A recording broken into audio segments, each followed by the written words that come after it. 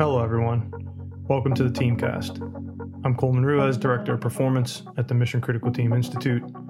And the Teamcast is a show where my colleagues, Dr. Preston Klein, Claire Murphy, Harry Moffat, and myself, along with our guest, discuss all things mission critical teams. Mission critical teams are teams of 4 to 12 people who are indigenously trained and educated and who solve rapidly emerging complex adaptive problem sets. MCTs work in immersive environments of 300 seconds or less, where the consequence of failure is death or catastrophic loss. Regardless of whether you're on a mission critical team or not, we aim to bring you the broadest range of topics and guests as possible. Thanks for joining us, and I hope you enjoy the Teamcast.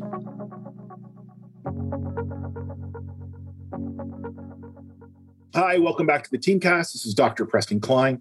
Today, I have the honor and privilege to basically be in a conversation with a friend of mine named Dr. Dan Dworkis. I got to know Dan because Dan runs another podcast called The Emergency Mind. And why this matters for everyone who's listening is because when you go out to look at the literature of mission critical teams, you can find a lot of literature on special operations. You can find just a little bit on fire. There's urban and wilderness. There's not a lot, but there's some. There's very little on tactical law enforcement, and there's actually very little on emergency medicine. There are books, anthropological books like Forgive and Remember, that go back by Charles Bosk back to the 70s. You've got Atul Gawande's work. But recently, Dan has published The Emergency Mind, a book you can find on Amazon. And why I'm excited about this book for mission critical teams is because it gives you access into a world of emergency medicine that has many parallels to the teams in special operations, tactical law enforcement, fire, NASA, et cetera. And so this is why it was important to me to get Dan on the show and sort of talk about some of this stuff. Dan is a clinical assistant professor of emergency medicine at University of Southern California Keck School of Medicine. And he did his training at what I just found out was HAMR, which is pretty awesome. But it stands for the Harvard Affiliated Emergency Medicine Residency Program up in Massachusetts. And so both he and I spent some time in Cambridge, and it's just a fun, really rich historical place to do work and study different things because so much history happened in those places. And so just as a way of starting, I wanted to first just have Dan say hello to everybody and add anything that I might have forgotten. Awesome. Preston, thank you so much. And hi, everybody. It's a total honor to be on the Teamcast here and to talk to y'all. I'm a huge fan of everything mission critical teams and just absolutely honored to be here. Thanks so much. We're honored. I'm going to dive in with a specific question that I've been bouncing around with now for a few months, maybe almost a year. And it has to do with, in this show, we talk about liminality, that place, that threshold between the ordinary world and the extraordinary world. When we step into the fire, we step into the emergency room. There are layers of liminality, however, and there are layers of liminality between the experts and the novices, the people who everyone has a first day, right? And so you are an attending physician in USC's emergency department, if I'm saying that right. And there will be a resident, there will be a medical student who will come, and it will be their first day. It'll be the first day they pick up the scalpel. And there's this moment, maybe 30 seconds, maybe a little longer, where you have an opportunity to talk to them and to bridge all this years of classes, of books in that moment. And everybody who's listening can appreciate we've both been there, but we've both been on both sides of this, probably the receiving end and the transmitting end. But there's this moment where you've got to somehow get past that tacit knowledge problem, which is they think they know what's supposed to happen, but you actually know what right looks and feels like. And so in those moments, how do you go about trying to just bridge them in to the applied nature of medicine? Yeah, that's such a timely question too, because, so I have a shift, sort of after we're done here today, and it actually will be some doctors' first days on that shift. So I will literally be doing this today. When I was working this past weekend, it was several people that I was working with. It was their first maybe 5 minutes of ever actually being a functional physician. And you're sort of like welcoming them to the family on the one hand, and also being like, okay, try not to set anybody on fire on the other hand. And that was actually, I think, the speech I gave one of them recently, like, welcome to the family, don't set anybody on fire. try not to do anything I can't fix. But no, in all seriousness, like, you're going to do great. We're happy you're here. And, sort of like bridging that gap between what you've learned in a theory and trying to get it into the patient in front of you. And it's really a recursive, almost a fractal problem, right? Because the same skills that help you get from that first moment are the same things you apply later when you're trying to learn how to deliver your knowledge under pressure. And that's what I spend most of my time thinking about, is how to do that step, how to take the knowledge of, okay, I understand that the proper dose of this particular drug is 300 milligrams, but how do I deliver that knowledge at the very point of the spear to the patient that needs it right in front of me? So I think that there's really a couple things embedded in this idea of the day one or the first day problem or whatever you want to call it, right? And so first off is taking a step back and thinking about yourself as a human and as a physician or as a team leader, as a member of a mission critical team, and realizing that, like, while I know a lot, I don't know everything, right? I am a work in progress, and holding that sort of center of myself, I am a continuing work in progress. And so I'm not really the wise old expert trying to indoctrinate this person into everything, although sometimes I adopt that role, right? Really more, I'm like the person who's just a couple steps ahead, also hammering on myself constantly. And I'm saying, hey, look, here's how I hammer on myself. Here's a hammer. Try to start hammering on yourself. And I think that fundamental shift is something that's incredibly important to start with, because you think about, like, what would the absolute best version of all of us look like, right? It's a group of aware, productive, healthy humans who are trying to become the best version of themselves, trying to master themselves, and understanding that that's part of this thing, and that I'm not a master teaching a student. And as much as I'm that, I'm also a student learning at the same time. So embodying that sort of never-ending quest for growth is a big piece of it. So I want to make it really contextual. So here's a moment, you're in an emergency department, in comes a kid, and with all kids come parents, right? This parent is bringing them to the emergency room because they've encountered some injury or illness that's beyond their understanding. They are lost and they are scared, and they are coming to an expert, right? Who in their mind will know the solution. And then at the same time, having worked with medicine, been in medicine, work with folks like yourself, there is a limit, as you were saying, to what you actually can know, right? You can't know all things. So there's this balance between wanting to exude confidence while at the same time having the humility to understand you can't know all things. And so in that day-to-day moment, in that moment where the mother's handing you the child, how are you balancing that notion of certainty and uncertainty, that balance between confidence and humility? Yeah, that's a great question. And I think that you have to embody these two roles, right? You have to be a human that is imperfect and practicing an imperfect science and doing your best at it. And you also have to be the embodiment of literally everything humanity has ever figured out about medicine at that same moment.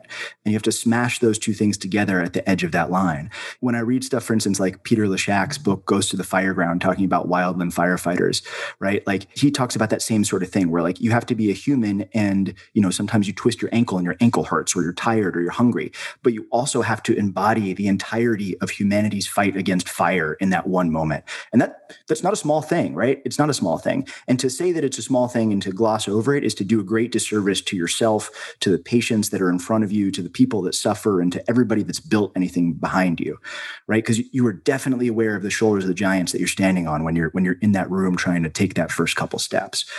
Now, at the same time, that's not what the parent wants to hear, right? They don't want to hear about how you're an imperfect human, and they don't want to hear about how you're embodying the best that medicine has to offer to humanity, right? They want you to get their kid better. And so that's what you do. You step forward. But to understand that, as you describe it, the liminal space, that you're going in and out of those spaces. And sometimes that space involves putting your head down and doing the best you can. And sometimes it involves taking a step back and recognizing the limitations of your own behavior as a human. So in that moment, as I get older, this might be an age thing, I am increasingly startled, like genuinely startled, by people who have a certainty that they believe that they know a thing, especially when it comes to mission critical stuff. Like, oh, this is absolutely true all the time. And I'm always startled by that, because the more I study, I feel like the less I actually know is true. And so in a world that is rife with uncertainty, that you're constantly moving between what you know and what you don't know, when you encounter specifically, let's say, a resident, a learner, right? When you encounter encounter somebody who seems to be overconfident, or even worse, maybe willfully ignorant of the uncertainties, they're just choosing to like not look at them. As a leader or as a coach or as a mentor, how do you handle that? Yeah. So normally folks like that, and this is a big generalization, which is ironic given what you just said, but we're going to generalize slightly and say that normally folks like that are ignorant of it or willfully ignorant of it, either because they're afraid or because they haven't been in the dirt enough. They haven't seen enough suffering. They haven't been washed in that suffering. And that tends to come out as sometimes arrogance or overconfidence or a neglect of the underlying reality of imperfection of humans. And once you go through enough stuff, once you see enough people suffer and die despite your efforts to take care of them, and deliver enough conversations to patients telling them they have cancer or HIV or aren't going to survive this overdose they just took, and you're talking to the families, once you get washed in that humanity over and over again, it's a lot harder to feel that arrogance, I think, unless you're responding to it from fear. And this is your just your defense mechanism. I think about it like this. I think about I'm constantly going up against life and death, as a lot of people in mission critical teams are. And that friction from that tends to polish you as a human. Yeah. And if you let it, if you open yourself up to being polished by that. In the residue paper, we talk about residue and suffering as privilege. And this is the first time when I just heard this, washed in suffering is a great way to sort of think about that. It's a great visual, because when I think about my early days as a young person and when I first encountered suffering, I have a certain amount of empathy, and it is a genuine trauma. It's a genuine shock. It's a genuine assault upon yourself. And it wasn't until later that I started to see it as a privilege, but also to understand that I could be washed into it without letting it into me. And this notion that I could learn from it and we could move on, that it wasn't something I either had control over, but it was something I could learn from. And I love that expression. I didn't know if you wanted, I know you talk about it in your book, and I didn't know if you had anything more you wanted to add on that concept. If you make me pick one thing that I've learned from being an ER doctor that is the centerpiece of everything that I do, it is the idea of never wasting suffering. Yeah. If I could only teach one thing and say one thing, that's my billboard answer, right? If I could have a billboard in front of every human, it would be never waste suffering. And if you really think about that, you really, really dig in and think about that, don't waste your suffering. Don't waste the suffering of the person in front of you. Don't waste your friend's suffering. Don't waste anybody's suffering. What does that actually mean to live a life like that, right? Where it means that you're open to it. You're recognizing the suffering. You're trying to incorporate it and leverage it and learn from it. You are not trying to gloss over it or run away. You're sitting there in the fire being like, okay, I'm on fire. What can I do about this? And then what am I going to do tomorrow, assuming I survive today, to make myself better and my team better tomorrow for everybody around me? And that's, to me, the commitment of being a doctor, of being in these spaces, of being in these mission critical teams, is to say, I'm going to go forward and deliver the best humanity has to offer. Now, implicit in that is I'm going to do all this, and we can talk about this, but I'm going to do all the stuff before I enter that space that it takes to be prepared to do that. Then I get in that space. I'm going to deliver everything that I have to offer as a representative of humanity. Then I'm going to leave that space. And if I leave that space, if I live, then I'm going to dig in and learn and make sure the next time I'm in that space, I'm better and humanity is better as a result of it. Yeah, and we will definitely talk about the pre, during, post. And I do want to set up some of these, let's call them metaphysical, contextual sort of issues, right? That those of us who have or do work in those worlds have to wrestle with, have to consider, have to think about.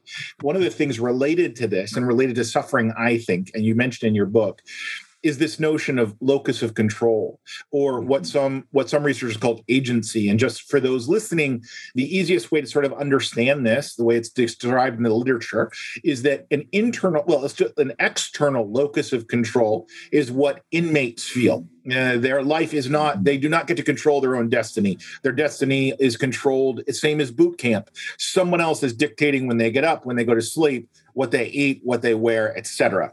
An internal locus of control, right, with what they call full agency, means that you are in full control of your own destiny. You recognize the choices that you make influence the world around you, and thus you are influenced. When it comes to suffering, there's a relationship there, right? Because when you take ownership of your own existence, of your own destiny, it creates a different relationship with suffering than if you have an external locus of control. If you think things are being done to you, if you are a victim of this suffering. And I've been guilty of this in my life. I've been guilty when the bad day comes. I was like, why me? Which is, in fact, the wrong sort of immature question to ask. But with that as a context, I wanted you to kind of just sort of talk about the work that you've done on locus of control and as it relates to suffering or as it relates to joy. Yeah, that's incredibly rich and deep space. And anybody that knows me knows I have a handful of tattoos, and they're all basically about that of one form or another. Is a reminder to myself of where my locus of control is and where to focus on it. Because I need visual reminders of that sometimes, especially when I'm in the middle of the dirt. And it's helpful to have that tattooed on me as a reminder. That said, I think that in emergencies, like in a lot of stuff that mission critical teams do, we don't always get to choose the reality that we face, right? We don't get to choose the time or the place or the details. We are put into, or honestly, usually step into this liminal space to perform. And we don't get to control the universe. And that's very, very, very obvious to anybody that's ever been in one of these things. It's so obvious as to be sort of ridiculous to say that you don't control everything, except that we often forget that and we try to control things that we don't actually have any agency over. And so the question becomes a little bit of like, well, if I can't control everything, what can I control? How do I accept the reality around me? How do I identify where I have the ability to act, where I do have agency? And then how do I throw every piece of me into that one space, right? So as a great example of that, if anytime I have a pediatric trauma or a really sick kid come in, right? Nobody wants that. And if I could control everything, I would never have a pediatric trauma, right? I would make sure that everybody's safe and nobody hurts children and all of the other things that all of us listening to this, I'm sure, want to be able to control to the universe. But the reality is that, none of us are omnipotent, and it doesn't work that way. So when a sick kid comes in or an injured kid comes in, you have to respond to that feeling of, man, I wish this wasn't the case. But then you have to rapidly reorient yourself to where you do have control, because that child and that family needs you to focus there. They need you to throw all of your energy there. And all of this energy you spend on wishing things were different or complaining about the fact that it's your day or your shift or whatever, all that's energy that you can't spend directed on that kid. And I think one of the first things that I try to teach, going back a little bit to this first day problem, is the idea that you can't control everything and you need to focus on where you do have control. You need to rapidly decide where you have agency and do everything you can in that moment to help. One thing I would I guess just to join in this conversation is in talking to some of the urban firefighting organizations, there are some firefighting departments that actually keep a track of, it's a traditionally male-dominated, that's changing now, but traditionally a male-dominated field firefighting. And they keep track of those men who have young children. And invariably, if they're going to a house where they know there's young children in the house, they will hold those men back. And the reason is because, to your point, when we talk about this being able to, the things that we can control and not control, it is often very academic when it's put that way. And what we often have to remember is that we're still human. We're still men and women, right? We're still parents. We're still spouses. And we will still have visceral reactions where in our head we know this is a bad idea, but I'm going to do it anyway. And what they're finding is that firefighters will be at greater risk. They will take greater risks to go into a house for small children if they are a parent of a young child. And so some departments know that and act like and sort of take account of that. I only say that because, to your point about I have a sprained ankle or, I have a bad day or I'm just human, right? It's one thing to be able to say, yeah, I want to be able to have a sphere of influence, know what I can control and not control. In a perfect world, yes. But as you're sort of highlighting, when a mother brings in a sick, hurt child, that's not a perfect world. And you can't sit there with sort of like an automaton. You're going to react as a human would react. And so can you say a little bit more about balancing sort of the intellectual, here's what I can control, with the emotional, boy, do I want to control a lot more?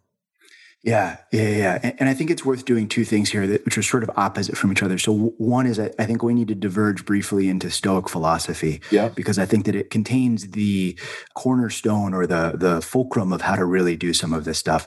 And the other is, because I don't want to risk getting too far into philosophy, let's set up a scenario that's actually like a pretty realistic one so we can sort of talk through how that applies.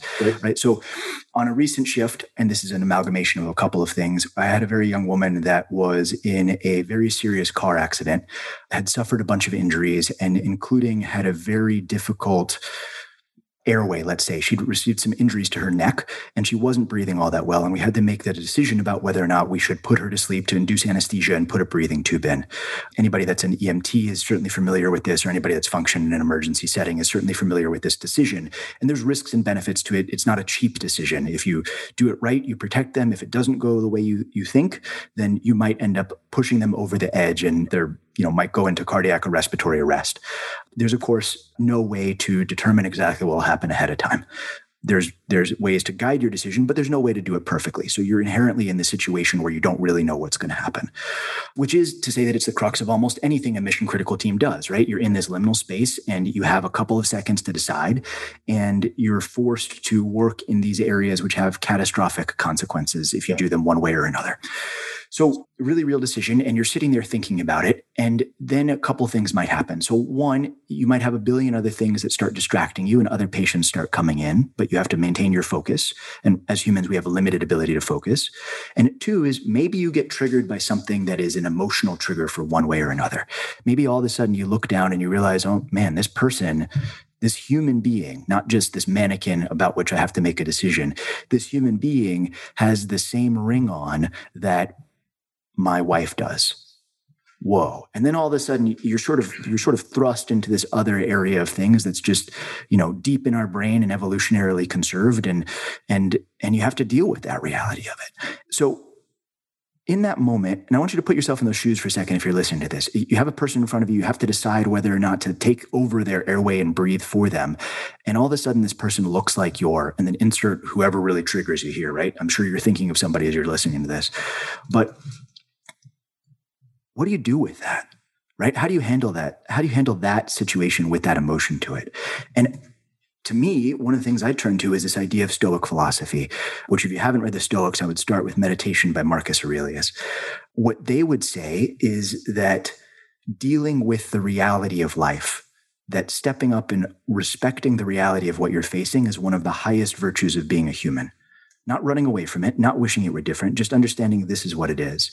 And that includes all the way through death and suffering of loved ones and death and suffering of yourself. And so they have this other Stoic philosopher, Epictetus, who talks about this idea about being on a ship and realizing the ship's about to go down. And what do you do in those last couple seconds? And what he says is essentially, you want to drown and drown fearlessly. And I think in a way, that's my answer to both of those things, is that you want to drown and drown fearlessly. You want to feel the reality of being human, not run away from it, but also accept the reality that this is what you have. And all you have for this woman is the ability to make that decision. Whether or not she looks like anybody you care about, whatever it is, like that's your moment to try to act for her. Does that make sense, bringing those two things together? It makes total sense. And it's actually provoking a bunch of different thoughts for me. One is, bringing us back to that one moment, and just because I think a lot of people listening will understand this. People on mission critical teams, physicians obviously, but many mission critical teams are often placed in a position where doing something might kill someone, not doing something might kill someone in the same moment. Yes. And it is a very personal, and it's a very isolating, and it's a very intimate experience that is very hard to explain. Even if you're standing next to somebody, like in your situation, you're still feeling incredibly isolated. And that feeling, that moment where you realize I could get rescued, but if this is the life I've chosen, right, then rescue is not going to be an option. Like, I'm making a choice right now that I will assume this or I will walk away. And what's interesting, going back to what we were talking about fears, is the old, not to be trite here, but the old samurai sort of accepting our own death. There's a book, and it became a movie, The Horse Whisperer. And one of the themes of this book, it's about a girl and a horse being injured and having to recover. And one of the things in order to recover is they had to accept their biggest fear. They had to just acknowledge that it was going to happen, face it, and overcome it, which sounds super trite. But the reality is that moment where you just say to yourself, what's the worst case scenario? Okay, I can die. Okay, am I cool with that? Can I drown with grace? Then yes, okay, I can move forward. And for me, I have had that more than once where I've been like, what's the worst case scenario? Am I prepared to own that? Yep. Okay, let's keep moving. Yeah. And I think that there's a second piece of that, which is that can you drown fearlessly, and can you drown in a way that teaches anybody else around you who's watching how to swim better? Yeah. Yeah. Right. And that's always been, I've always joked with the people on my team about this, which is that like, I hope I die peacefully of old age at like 150. Yeah. Right. But failing that, I hope I die in some ridiculously spectacular way that teaches everybody else about like, oh, here's what happens when this person catches on fire and is encased in ice at the same time, or something stupidly weird like that. Yeah. Right? Because you want to leverage whatever it is. And it goes back to that idea of not wasting suffering as being one of the highest virtues. Yeah, it's pretty extraordinary. All of what we've been talking about is just super helpful for me because it gives the language to the stuff that's often difficult to describe if you haven't lived the life. And even when you've lived the life, it's still sometimes hard to explain to other people in words that make sense. And metaphor, obviously, as a friend used to say, is a legitimate epistemological tool, which is just a fancy way of saying metaphor is a legitimate way of knowing things and relating to things and understanding things. And so one of the things that people often ask me when I say mission critical teams, well, what do you mean? And in your book, you talk about emergency department. What is an emergency? And right now, during COVID especially, there's a lot of people that I'm talking to in various worlds that talk to me about trauma. Trauma for me is a word that we should be very careful with. It's like love or hate. It's a word that has massive power and should not be used indiscriminately. Not a bad day isn't trauma, right? Like hitting your toe is not trauma. Trauma is something different, and it's different for different people. But this is my attempt to be sort of thoughtful about the language we use and about the way it gets perceived. And we often talk about, because there are shows like Emergency and there's emergency departments, and emergency is one of those words that gets used all the time. But from your perspective as a person who lives in the center of that storm, when you think about what an emergency is, what are the things that you're thinking about? Yeah, definitely. And to me, this goes also to the idea that, inherent in this idea of being part of a mission critical team is that not everything you do is in that liminal space, right? So you can be in that moment. And in that moment, what you're describing, those, 300 seconds or less, catastrophic failure, inability to walk away from it and being in that moment. That to me, when I translate that to emergency, I think about three things. I think about pressure, uncertainty, and impact. Yep. And these are moments where there is real uncertainty. Like you don't know what to do for real. Not just you sort of don't know what to do, but there's really uncertainty about what to do about the outcomes or about both. There's impact of your decisions, which is often life or death in my world, but even maybe not life and death, or maybe the loss of a limb or a severe stroke or something like that with catastrophic associated things with it. And then there's pressure, which is that you're in some way or another, an unfriendly environment while you're doing this. And the most common is just time pressure. You only have a couple of seconds to figure out what to do. But also often there's screaming or emotional stress and other patients needing your care. Sometimes you're even in an antagonistic environment where you have the threat of physical injury to yourself or your team at the same time.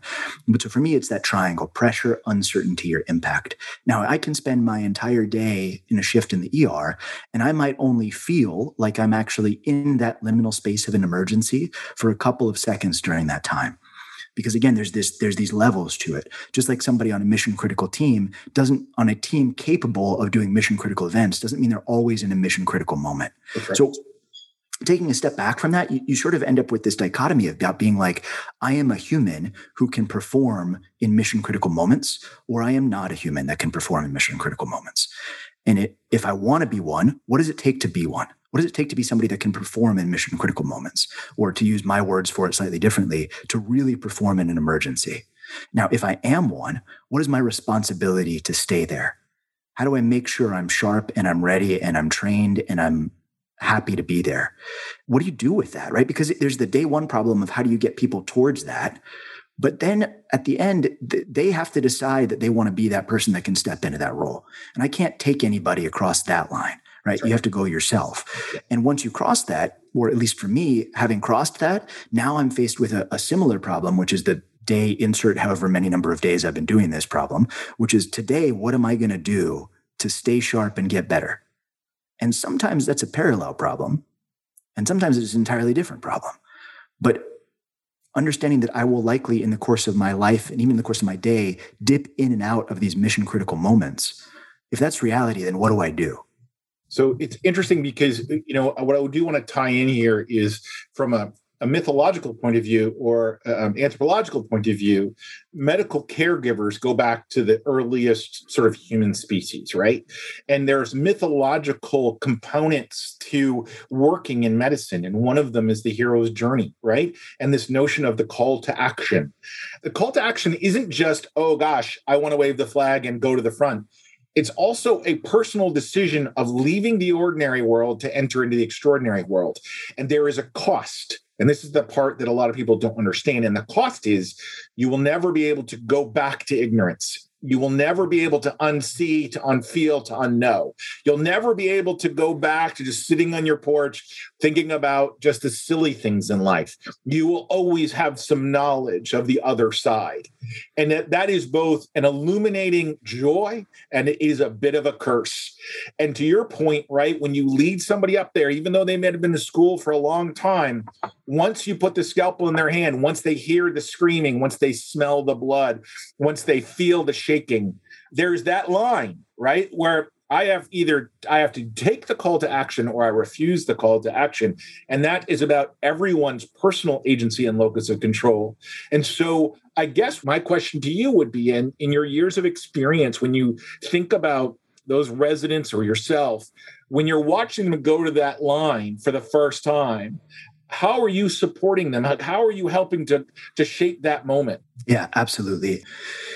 First, by example, right? I am living myself as an example of somebody who is dedicated to training and getting better. And I tell my residents that they should be able to ask me at any point of any day, Dan, what are you working on right now?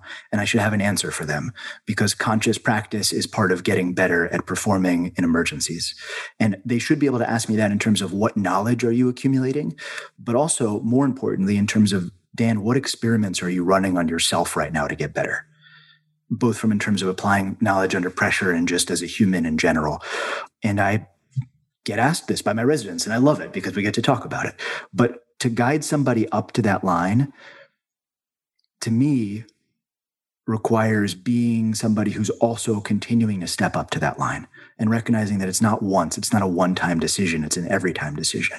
And if that's true, then what do I need to do as a human and as a doctor to keep getting better every shift?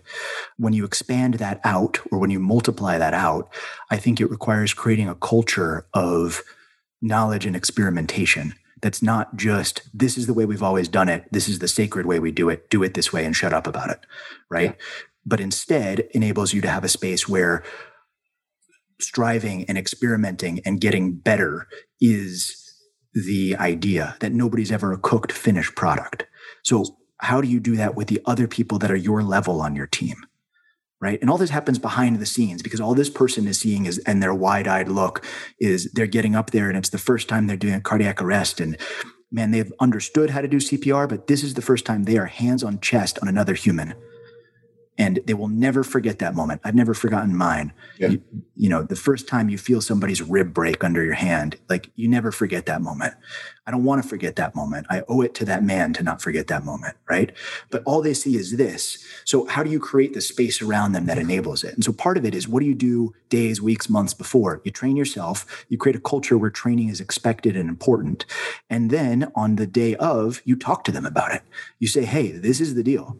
You're about to cross this space and join this brother and sisterhood of the people that have done this. Most humans have never chosen to do this, but you're here and you're making this choice. Yeah. Right? One of the things that I'm always fascinated about is that as I travel the planet and I go in and out of hospitals and medical fields, I will invariably have somebody who will come up to me and say, man, I'm really tired. I'm really overwhelmed. I'm really struggling. And I have to turn to them and I go, look, here's the deal. You guys are the rescuers. No one's coming to rescue you. And you can't be in a mindset where you're waiting for the solution to arrive, because quite honestly, that's why everyone's coming to you. You've got to be proactive in doing that. And going back to something you referenced a minute ago, what made me think of this was the fact that almost all of the people that I know that are doing well are in the back of their head working on some impossible problem.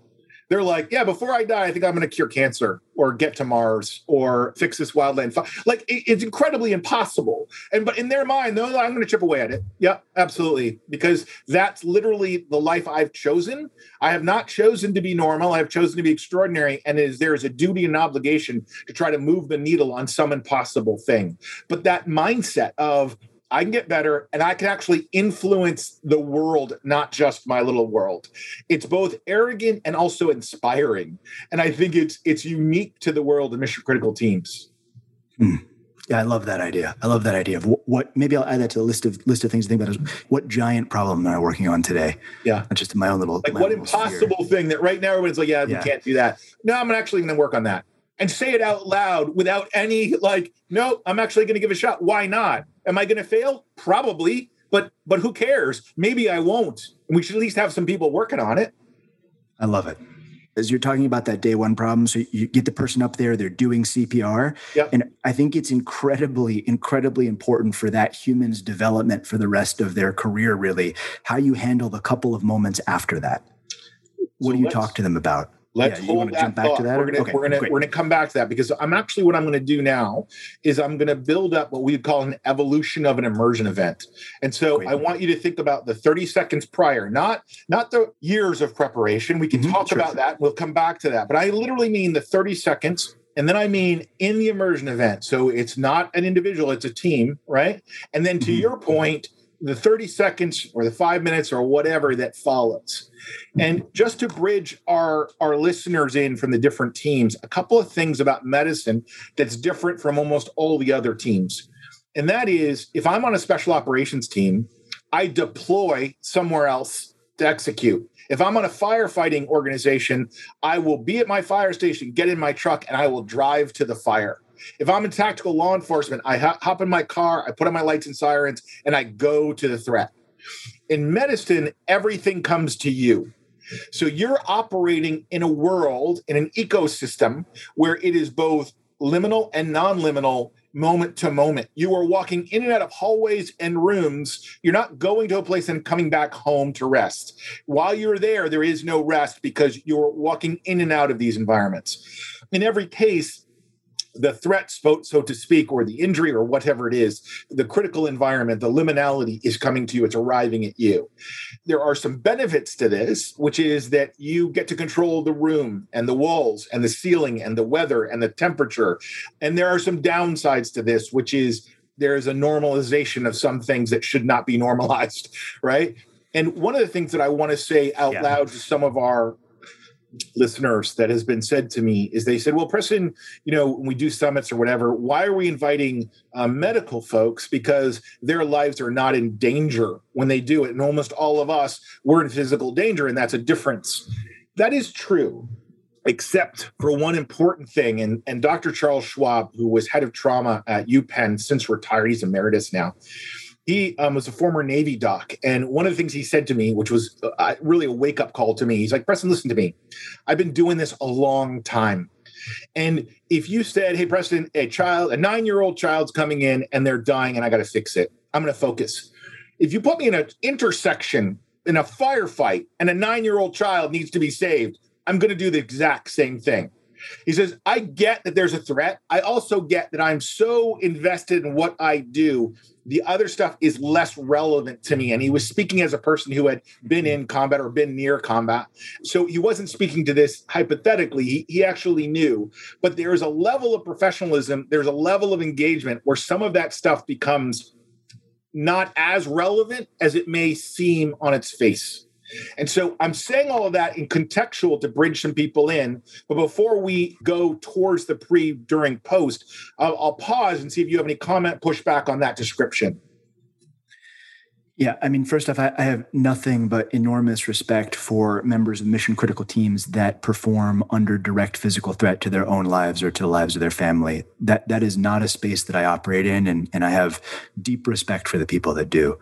As an emergency doctor, I own the walls and the space of my emergency department and the resuscitation room, which I can control to greater or lesser extents. One of the unique things about an emergency doctor compared to say a surgeon or a pediatrician or something else, though, is that we are often called out of that to do some sort of an event, right? So I might be called up to a floor or some other part of the hospital, to the cath lab, or even outside to the front door in the parking lot to take care of a patient who is incapacitated or in cardiac arrest. So we bridge the gap a little bit around that, which is that most of the time I'm performing around a team of people that I'm able to use your words, indigenously train and sort of bring up. But then sometimes you leave with just a backpack and you go to another area and you're immediately taking over the team and sort of running your own show somewhere where you've never been. Often you don't even physically know how to get there or not. And there's interesting details to all of those pieces of it that require us to think and perform in ways that are completely the same and sometimes in ways that are very different. Okay. So what I'd like to do is I'd like us to pick, and I'm going to let you do it, but I'd like to pick, I'll describe what I'm looking for, which is an ambiguous medical environment or an escalating medical environment. So I'm thinking now about something like a basal skull fracture or an abdominal injury where it could be a bad day or it could be they're going to die in 5 minutes, where you don't actually know until you gather as much data as you can. And I want to sort of have you draw a picture of whatever it is, whether it's 60 seconds, whether it's a couple of minutes, whether it's 30 seconds, whatever it is, those moments where you are seeing patients, you're grabbing something to eat, you might have a cup of coffee, you're talking to your residents, the call comes in, and you've got a period of time for you and your team to spool up from when that moment where that patient is directly in front of you. And then we'll pivot to during. So right up to the moment where you scalpel in hand, so sort of walk us through the sort of components that are there.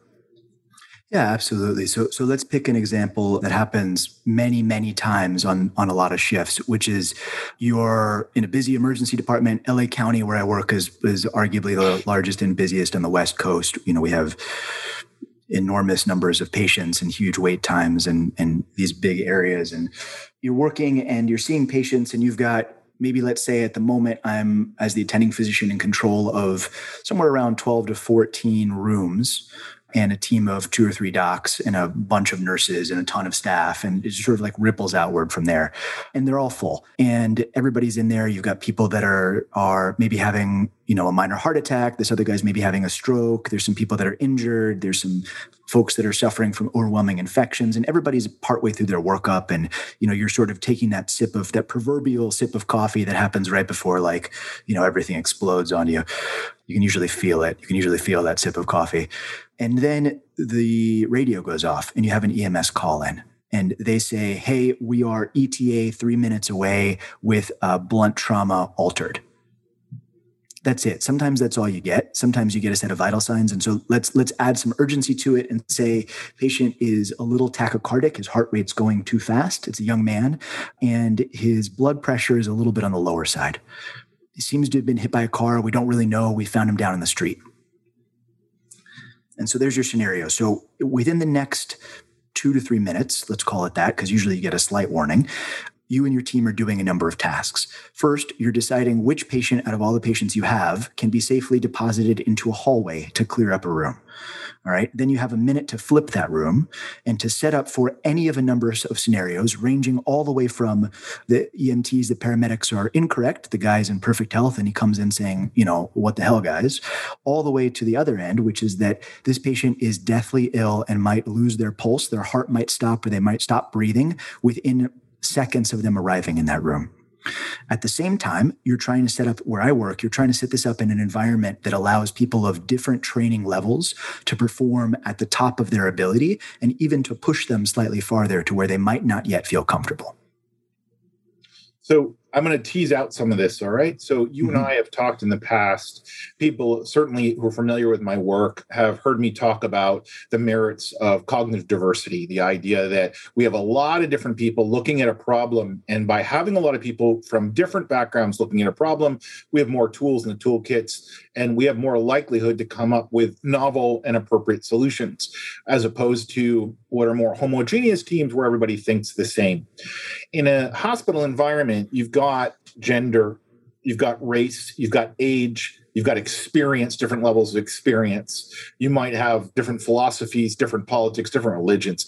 All of this soup is swirling around in this environment. And obviously, everybody is mission focused. However, if you are, just to give you an example, if you are a nurse who's been 25-year veteran and have watched a lot of residents come in and go of various quality, and you might be a little tired of some of the same mistakes happening over and over again, that might be one dynamic, right? There could be, there's like a zillion. We keep going. My point is, if you could comment on the sort of social ecosystem that's happening in that context and what role that may or may not play in what you're doing.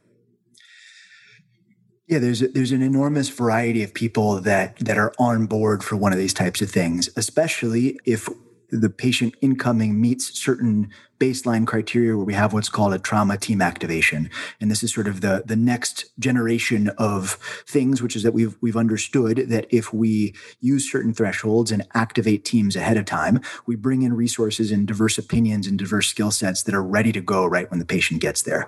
So we might have people in that case that are not only just within the emergency mindset, but are trauma surgeons or respiratory therapists or anesthesiologists. Everybody comes with their own set of abilities, skills, and their own knowledge and desire.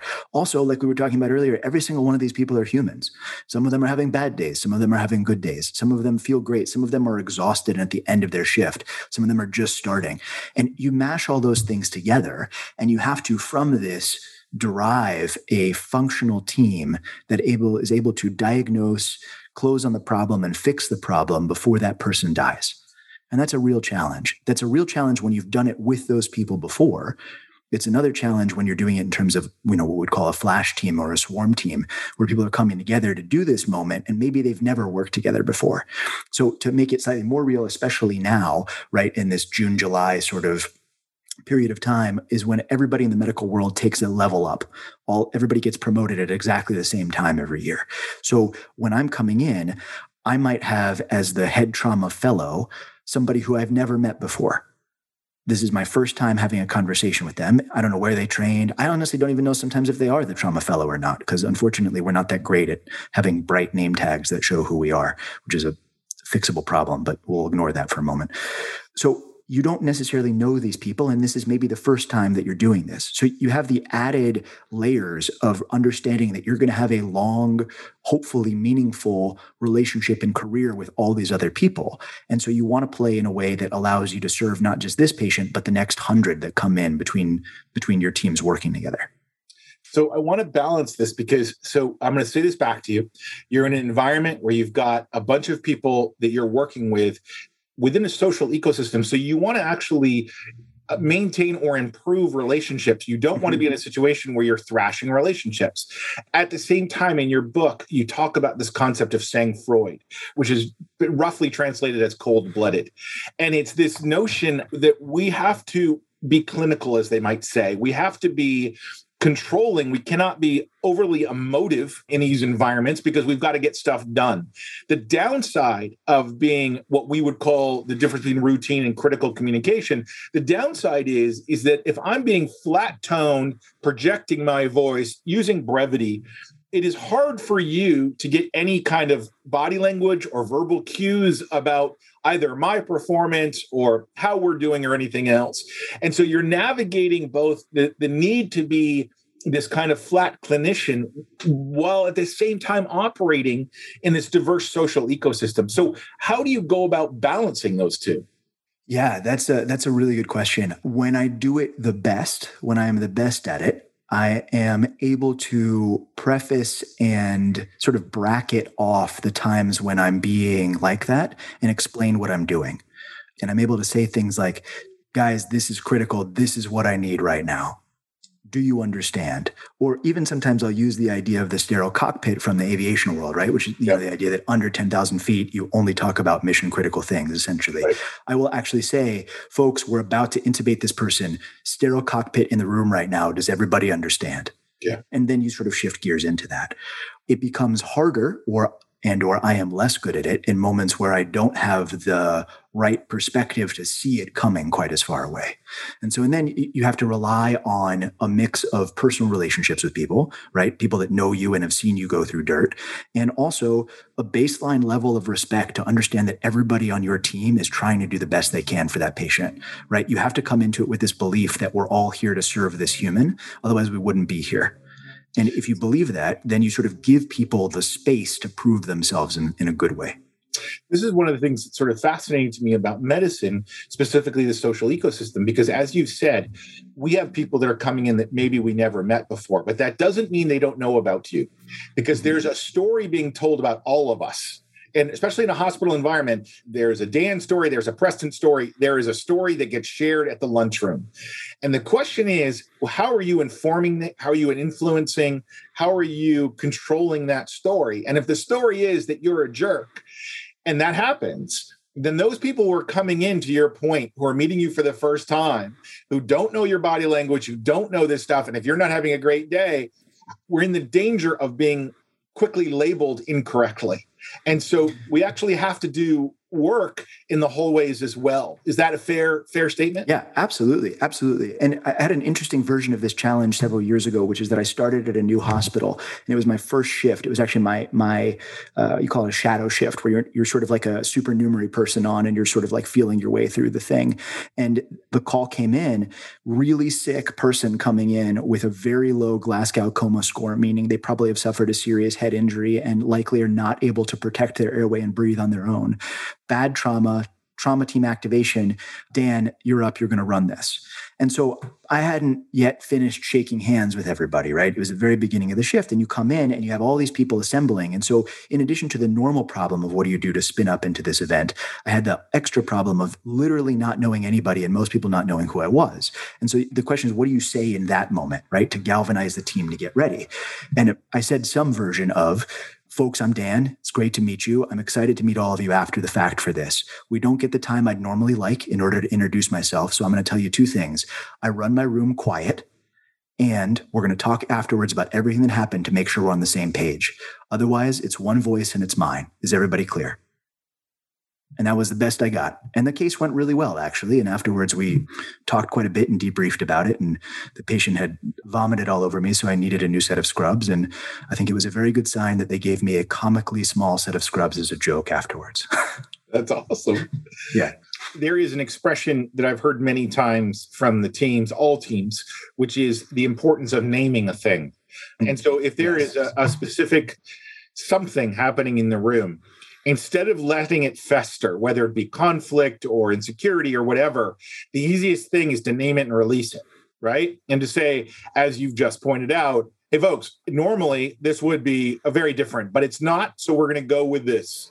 And by naming it, it's acknowledging the imperfection, which is leading us into this concept of, as you said, wasabi or suboptimal contexts, right? Wabi-sabi, probably. Yeah, sorry. I said the thing on sushi, right? Exactly. Yeah. Wabi-sabi, sorry.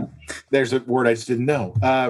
And so it's this idea where I think in show, we watch TV or we watch sitcoms and everybody expects that you're operating in this really clean, perfect environment, but that is, I don't think, ever the case, right? There's always a sort of suboptimal, other word, environment where things are imperfect. And how do you kind of help set that expectation in those first 30 seconds? Yeah, I think part of it is that you learn to enjoy that part of the challenge to it. And you get sort of this like perverse joy out of like operating under circumstances that are less than optimal, right? You start to find the fun in it, and you start to associate with people that also find the fun in it. And you make little jokes about it, and you try to relieve the tension where you can for it. But I think you're right that naming what's going on and saying very clearly, this is a critical event. This is a trauma team activation. This is a time like, all right, folks, our priority is take this person's airway. Everybody in the room understands what you're doing. Like, guys, I'm worried about a cardiac arrest. Here's what we're going to do, right? These really clear, brief sets of communication that key off of these moments that really turn from left to right like that. And part of that is what you do when you're not doing those moments. Right? If you're always yelling and you're always ramped up and you're always angry, nobody's going to listen to you in that moment when you need to be. Yeah. Right? And the more time you have to work with a team, the better you should be able to do this, because everything you're doing, like you're saying, there's always this story. You're integrating everything, right? And one of the things I'm always talking to my junior doctors about, my residents about, is the idea that in 6 months, you might need that person to do something totally extraordinary and off of normal, and to do it without question because you see some threat they don't. And the way that you're going to convince them to do that is by every single action you take between now and 6 months from now, by showing yourself to be a human, a caring, worthwhile human that's good and devoted to what they're doing, and that takes their safety and their health at heart. Right? That they trust you and they believe in you. And that's what's going to help them say, I don't know, Dan wants me to set this person on fire. Usually he tells me not to set people on fire. Okay. Like, that's a bad example. Don't set people on fire. Yeah. Yeah. But you know what I'm saying? I do. One of the things I get teased about is that throughout my career of 30 years, whether it be emergency response or expeditions or rescue or whatever, one of my rules for my teams is no practical jokes. And it's in a world where is rife with practical jokes. And it's often one of those things where people get confused by that. They're like, Preston, do you not have a sense of humor? And I said, here's the problem. The problem is that at some point, and this is to something you just said, at some point, I'm going to turn to you and say, we have to go right now. And you won't see the threat that I see, but you just have to be on my shoulder. And you need to know that if you turn to me and say, we need to go right now, I'm going to be right on your shoulder. I won't question. But if you do a practical joke that makes me hesitate, that hesitation is dangerous to someone. And I won't tolerate it. And people are like, well, and I'm like, stop. That's my rule. That's my world. To your point about setting the context for how you can fulfill your own best practice is really important. Yeah, a version of that we use in the ER is don't run in the ER. Yeah. If somebody's running, then you either need to be running with them towards the sick person or away from whatever is on fire. Yeah. Right. But otherwise, do not run, because you'll see it. Somebody junior won't understand this rule and will jog somewhere, and they'll pick up a team of 5 doctors that are sprinting ahead of them, being like, where's the problem? Yeah. And it's just like a thing you want to reserve until you really need it. That's a great example. So what I'm going to do is I'm now going to pivot into crossing the event horizon into the immersion event. So we've done the built up. There's a social context. There's a threat. It's ambiguous. You're going to find some things out. I want to just remind our audience of a couple of terms. In mission critical teams, we talk about the difference between training and education. We train for certainty. We educate for uncertainty. We think about developing skills or habits for unconscious action, and principles and algorithms for conscious, what we would call decision making.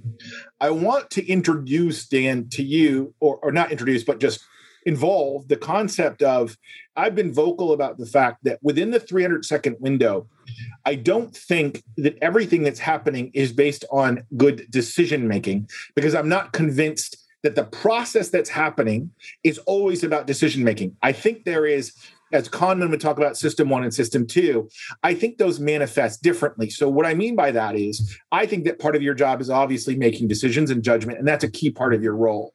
There is another part of your role, however, that is very reactive to stimulus, that is doing sort of drop-down menu, sort of this or this. This is very, very fast. It's not a reflective process. It's a reactive process. And so when I think about that, when you think about this environment, you've got both experienced people that have built-in habits, and I'm talking about fingers, wrists, elbows, but also eyes. What data am I looking at? What cues am I picking up? And you've got a novice. They don't have any of these habits yet. They've got a lot of knowledge, but they actually don't know what to do with their hands or their eyes or their body yet.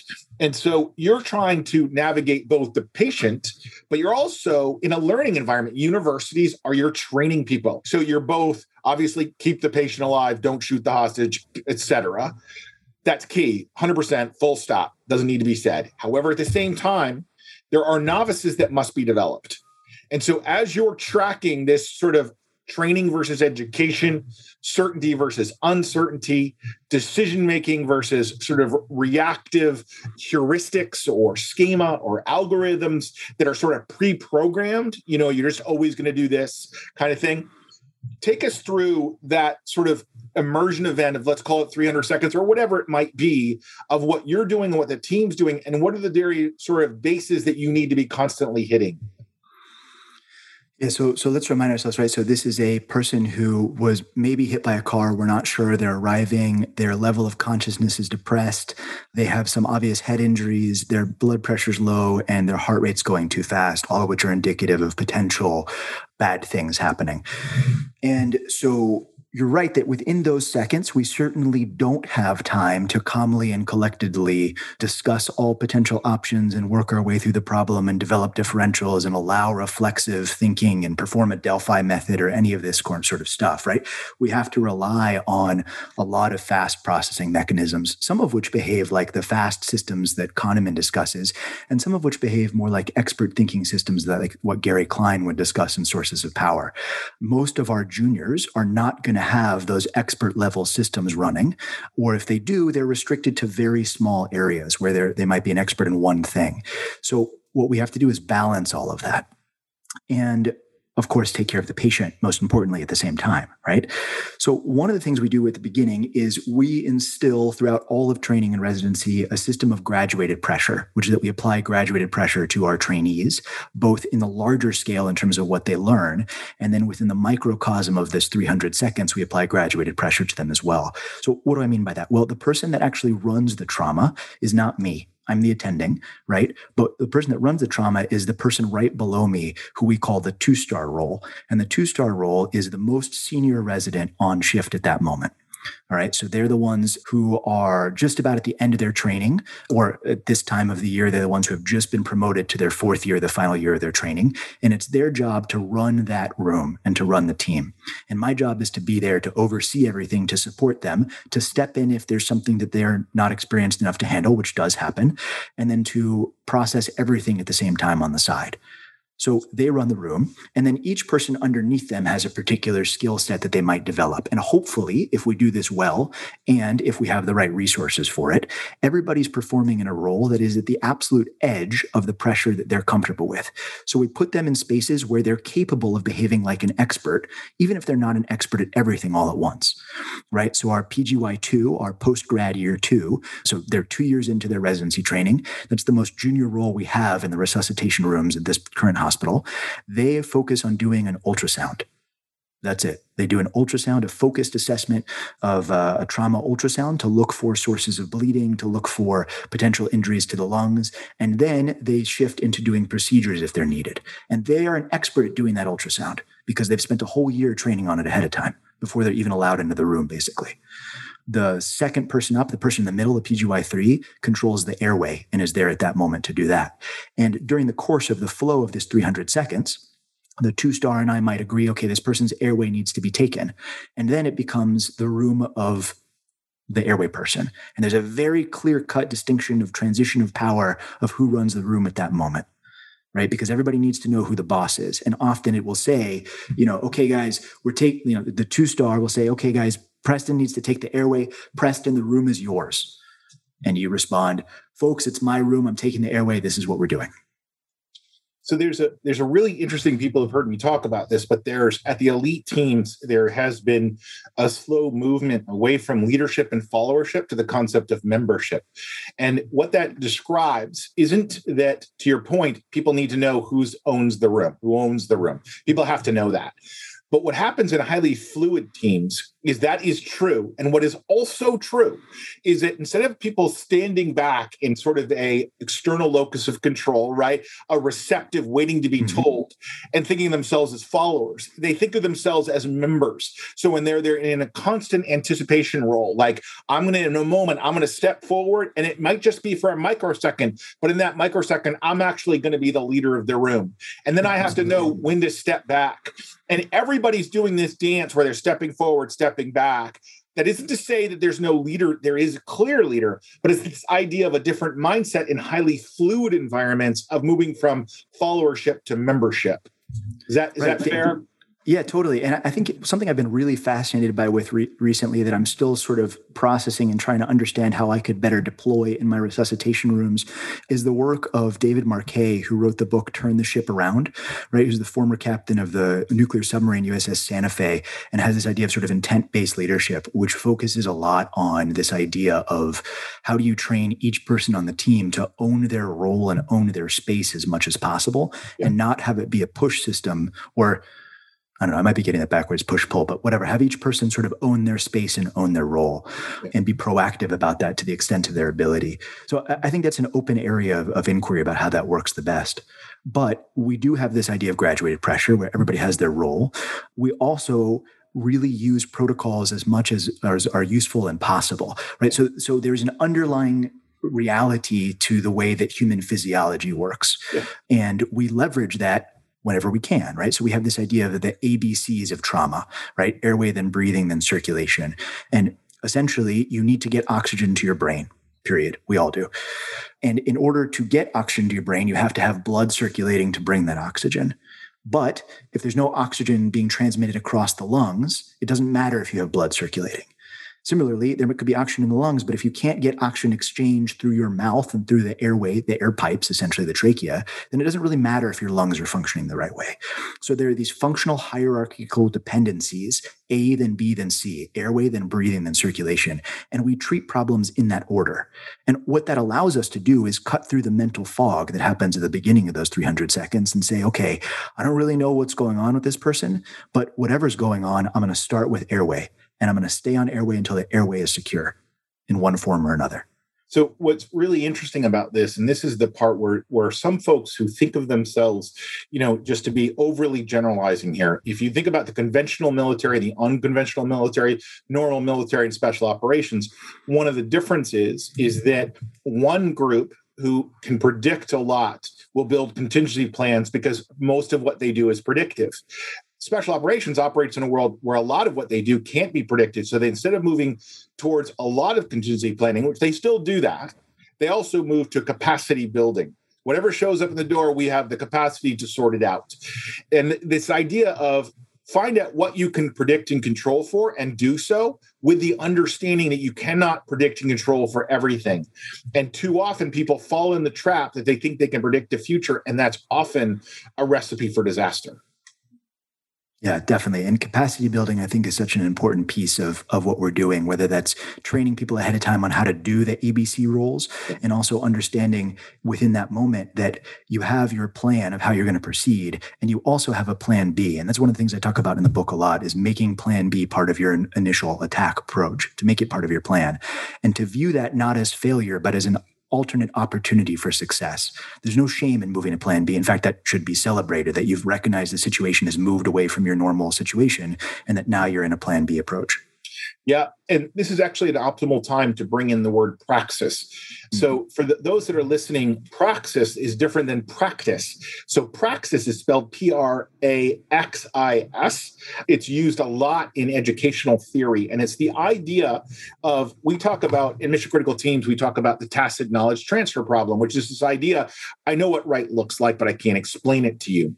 And what that ends up happening is that in many teams, you have a tension between the folks whose knowledge is primarily tacit. They've done many iterations. They know what right looks like. They can't explain it to you, but if you just get out of their way, they can do it right. You've got the other side, extreme generalization here, that is fully academic. They have no lived experience, but they've read every article on the subject. So they actually know a lot deeply about it, but don't know how it's actually applied. And what ends up happening is you tend to get conflict between the two. One is judging the other as either being clueless or uninformed, right? And that's usually the tension. Praxis is an attempt to try to merge that, to try to merge tacit knowledge by being informed by theoretical knowledge. And it's the active process. It's a community learning. It's the learning environment where those that are tacit knowledge are trying to find the language to describe their lived experience, and the folks who have the theoretical knowledge are trying to translate that into practice. And so when we talk about this context of there you are, you're in this 300 seconds, you're maybe moving to plan B, or you're trying to figure out how to move to plan B. It's currently suboptimal. And the question is that you've got voices in the room. Some are the experienced graybeards or blue hairs that are like, just do this. I've done it a million times. And there's somebody else in the room saying, well, actually, this latest article suggests that we should do this. And there's that tension between the two. And this is where praxis, especially in a medical environment, becomes so important. And so I turn that over to you to sort of talk us through how you navigate that sort of social context. That's a real scenario that you just described that happens literally all the time. Somebody's read a paper about something that says, well, this new paper suggests we should do this. And then you have all the people in the room that are like, I've never heard of that. Why are we talking about this? Why are we not doing this old technique? And that's a real thing. And as a sort of generalization, I think that people are more or less able to process new or old ideas depending on different times, right? Not all of us, we're not like a robot that can just absorb things constantly and spit things out constantly, right? We are more or less receptive to ideas. And so, you want to be at the cutting edge of medicine. You want to evolve, which is this concept again of wabi-sabi, that nothing is perfect or permanent or complete. Whatever I know how to do, it's not the best thing in the universe. It's the best thing I have right now. And I want to get it closer and closer to whatever the best thing is that anybody knows how to do. But it's not always the right time to do that, especially in these 300 seconds of life or death, catastrophic failure sort of circumstances. So as sort of a general rule, what we do in those 300 seconds is take care of the patient in front of us to the best of our ability with a minimum of fuss, essentially.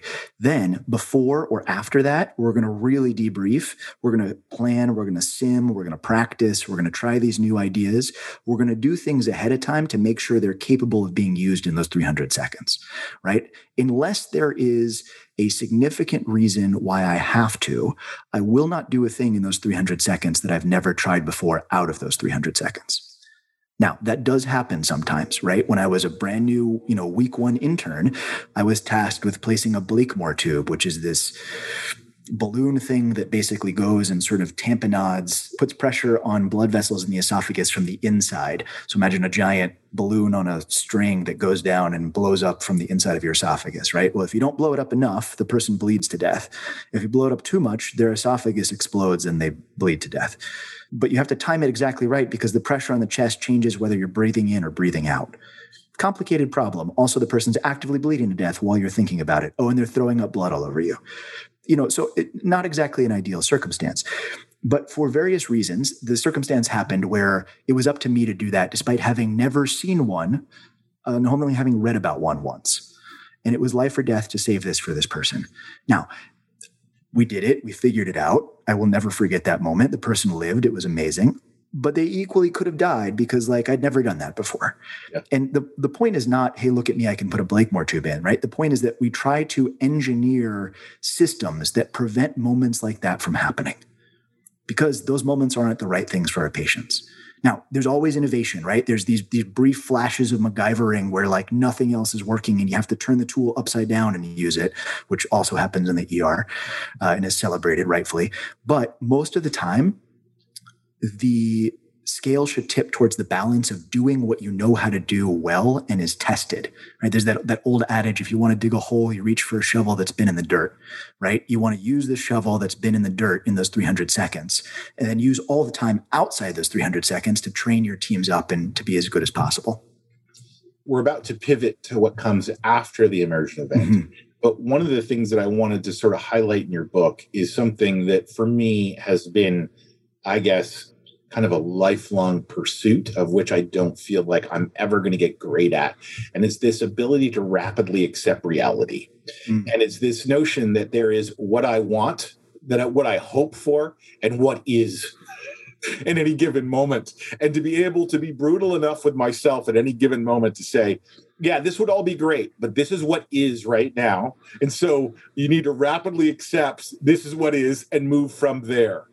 And I just know if in that 300 seconds, how you might go about communicating that. Yeah.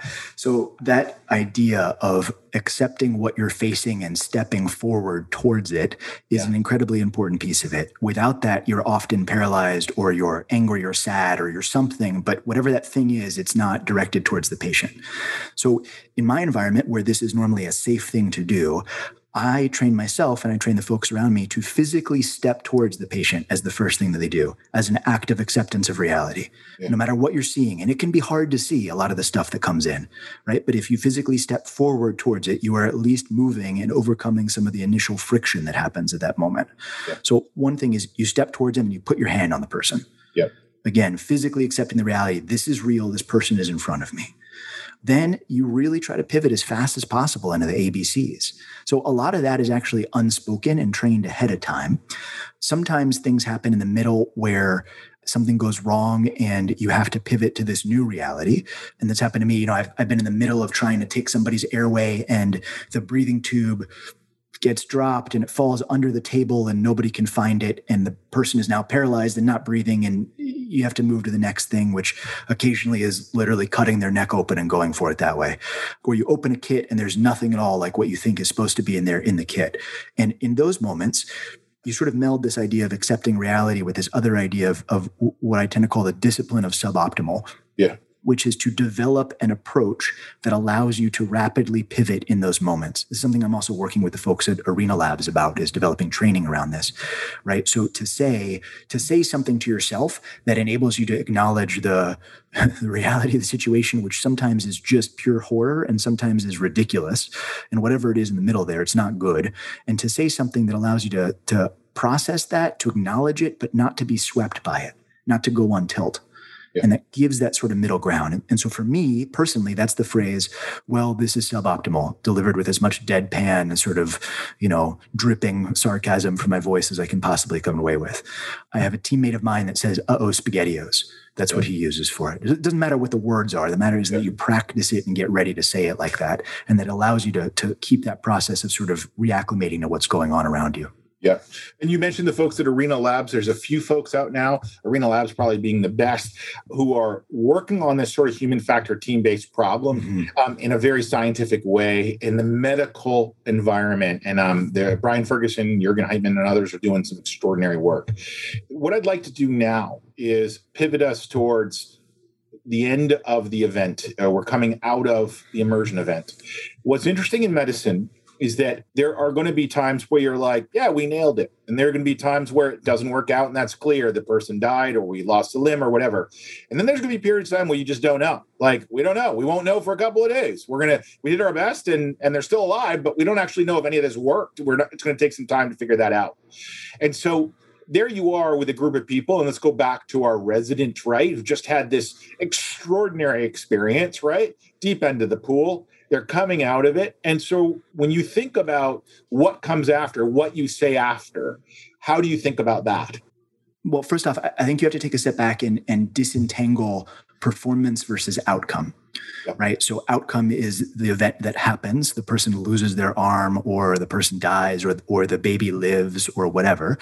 And performance is all of the things over which you had control, to go back to this idea of locus of control. So I have control over my performance. I do not have control over the outcome. The metaphor I use sometimes is that of an archer, right? I have control over my training, how I hold the bow, everything that I do. But once the arrow leaves my bow, I don't control the universe or the wind or the target. So I don't actually control where the arrow lands. I just control how I shoot the arrow. And it's common, especially among folks that are more junior or just starting out in these environments, to entangle those two concepts. Right? There was a bad outcome, therefore I had bad performance. Or equally wrong in some cases, there was a good outcome, therefore I had good performance. And the first time I heard about this kind of idea was actually from Annie Duke, who's a former poker player champion turned decision-making expert. And she talks a lot about building a matrix, a performance outcome matrix, and literally walking yourself through everything that happened on that case. Well, okay, was it a good performance but a bad outcome? Was it a bad outcome but a good performance? What happened here? And really taking the discipline to try to disentangle those things. When she calls that technique fielding a case. So with that concept sort of baked into the beginning, then we can sort of come to, okay, well, what do we do in certain of these circumstances? And one very common one, unfortunately, is an outcome where a patient dies, where the person you're caring for dies. And in those moments, I think it's really important to go back to your shared humanity and to remember that the person on the table was alive up until a few minutes ago. Now, for those moments of 300 seconds, you're not thinking about them as a person. Usually you're thinking about them as a complex collection of systems that you're trying to balance and levers and dials and everything else. But once you're out of that, they're a person. And rapidly returning to that idea of them being a person is incredibly important. So what I've come to do over the years is, if my patient dies, to put my hand on their foot or something and to ask for a moment of silence in the room and to say to the patient, "Thank you, sir or ma'am, for teaching me. I'm sorry all my team could do today was learn." And that idea that you are again connecting with them as a human, and that maybe they're an anonymous person, you don't know who their family is, you don't have anybody to reach, you are the only human that's going to send them off into wherever they're going afterwards. And to hold the sort of sacred space of that moment as part of your job, I think is incredibly important, and sets the tone of depth of respect for life for everybody else that you see and for everybody else on your team. That's usually a really heavy moment, and taking a couple of seconds to regroup after that, or more if you can, is really, really clutch. It's such a profound thing that you just said. And it's worth noting that in the teams that I work on, it's often about technique. It's often about how we get better at a particular thing. But as my friend Sue Phillips at Sacred Design Lab and others will talk about, is that we cannot forget, you mentioned that humans are not robots in your book, and we cannot forget that at the end of the day, we're still a bunch of human beings that not that long ago were sleeping in caves and talking around fires. And at the end of the day, deep down, we can be knowledgeable and skilled, and we can be experienced and celebrated. But without connection and belonging, and without the sacred in some form, and I'm not talking about religion here, I'm talking about those sacred moments where a life enters the world or a life exits the world. And there is it is like the word love, it defies easy explanation. And in those moments that defy easy explanation, those sacred moments, it is worthy of all of us, and it is really important for all of us as leaders to note that and to mark that for everyone, so that they're aware that this is part of it. Like, this is the world you're entering. And this goes back to the hero's journey. When you accept the call to action, this is part of what you're accepting. What you're accepting is to enter and be a guide in the sacred, to be responsible to guide others through the sacred, through the liminal, and to not deny it, to not hide from it, but just to acknowledge it, that it is what it is. And to go back to that idea of being polished by the friction, to allow yourself to be washed in the suffering and to emerge from it a different human. Yeah. Right? You have to have that knowledge that you're going to emerge a different human when you come out of that liminal space. And that part of the joy of being an emergency doctor, and I would honestly assume the joy of being on any mission critical team, is that you get to go through that so many times. Yeah. You get to go through that liminal space and emerge a different human so many times, in a way that most people don't get to do. Most people get one or two in their life, maybe if they're lucky that they survive. And so this is where I kind of want to start to bring us to a close, and I want to actually focus on the joy part of it. I'm also going to ask you what advice you might give to our listeners at the end of this for what they might do different Monday. But before I do that, I want to talk about the fact that when people ask me, I've been cold, wet, tired, hungry in all 7 continents, and I get to work with the most extraordinary people in the world. And so what's the joy of the work? And the joy of the work is always this. The joy of the work is always working with somebody who is stuck. There is something that they believe about themselves, which isn't true. And it's my job to help them both see it and move beyond it. And once they move beyond it, there is a look that they give you, which is, oh, this is part of who I am too. And once they know that, it changes all things, because they can never look back at themselves quite the same way. And you know that you were a midwife for that person to go from who they were to who they could be. And I imagine that with residencies and being an attending physician, that part of the joy of your work is to help people who come in fists clenched, shaking, white-faced. I know I've chosen this life, but I'm just now starting to understand what that means. And I'm now questioning whether or not I can actually do this. And you turn to them, and in that moment, you give them just enough of your confidence that they can start to see their own confidence. And I just want you to sort of speak to that joy for a moment. Absolutely. It is deep and amazing. And I am constantly lucky to get to work in that space. And I think that more than anything, that's why I wrote this book, right? Is to provide a little bit of vocabulary for everybody to start that journey and to hope that it's stuff that people can build these grander stories from and build better versions of themselves out of. But all of us who get to hold the line in one way or another. And my version of the line is in the ER, right? All of us who get to hold the line, who get to throw the best they have of themselves against the deepest problems that humanity has to face, get to go home from that a different human being. And we talked earlier about never forgetting the first time that you do CPR, right? I think one of the biggest joys I've ever had is welcoming other people into that family. Yeah. To say, hey, you just did that the first time. You just did your best to restart that human's heart. You're never going to be the same again. You're never going to forget that. Remember that human. And in a couple of years, you're going to teach the next person to do this. Yeah. You're going to be on the other side of this. You're going to be welcoming somebody in to doing CPR. And the truth is, since all of us are human and all of us are mortal, at some point, it'll be my turn on the table. Yeah. Right? It'll be my turn on the table to die.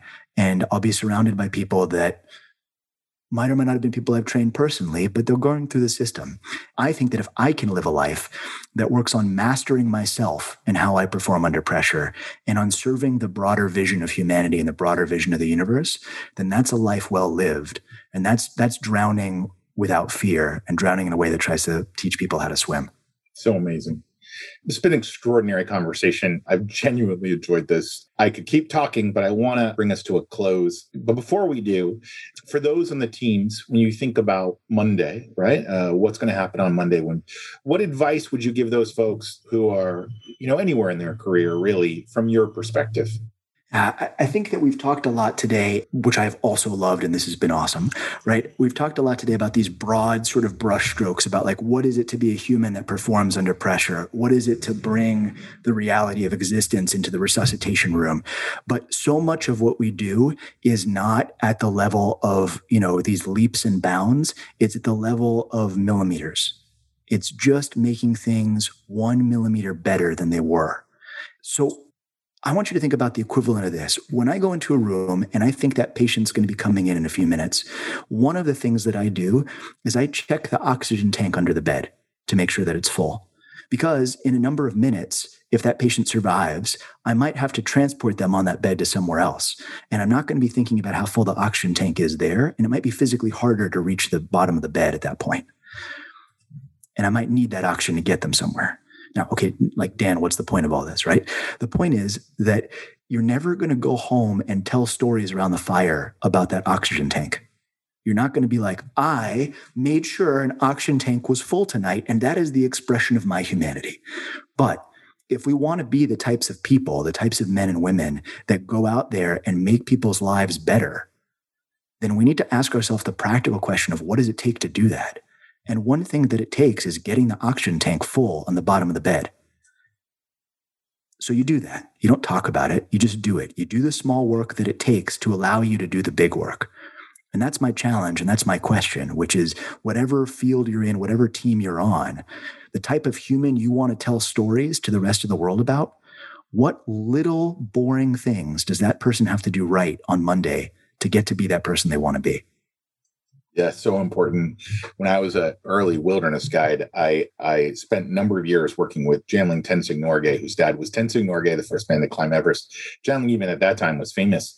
And in our staff house, he once put up a sign. And when I first saw it, it was funny, but it's never left me, actually. And the sign was for all these passionate wilderness guides. And the sign was, before you go out to save the world, do your damn dishes. Mm-hmm. And it was... Yeah. And at the time, it was written sort of an annoyance because people were doing their dishes. But to your point, in the years since, in the decades since, I think about that sign a lot. Before you go out to the world, check the oxygen tank in the base, right? Do your dishes. And because that's what you're often judged by. Everyone assumes you're going to save the kids in the burning building. That's kind of the price of admission. It's the dishes that become the problem. Yeah. Dan, it's been such a pleasure having you on the show. Thank you so much. I look forward to connecting in person soon. And if we can be of service, please let us know.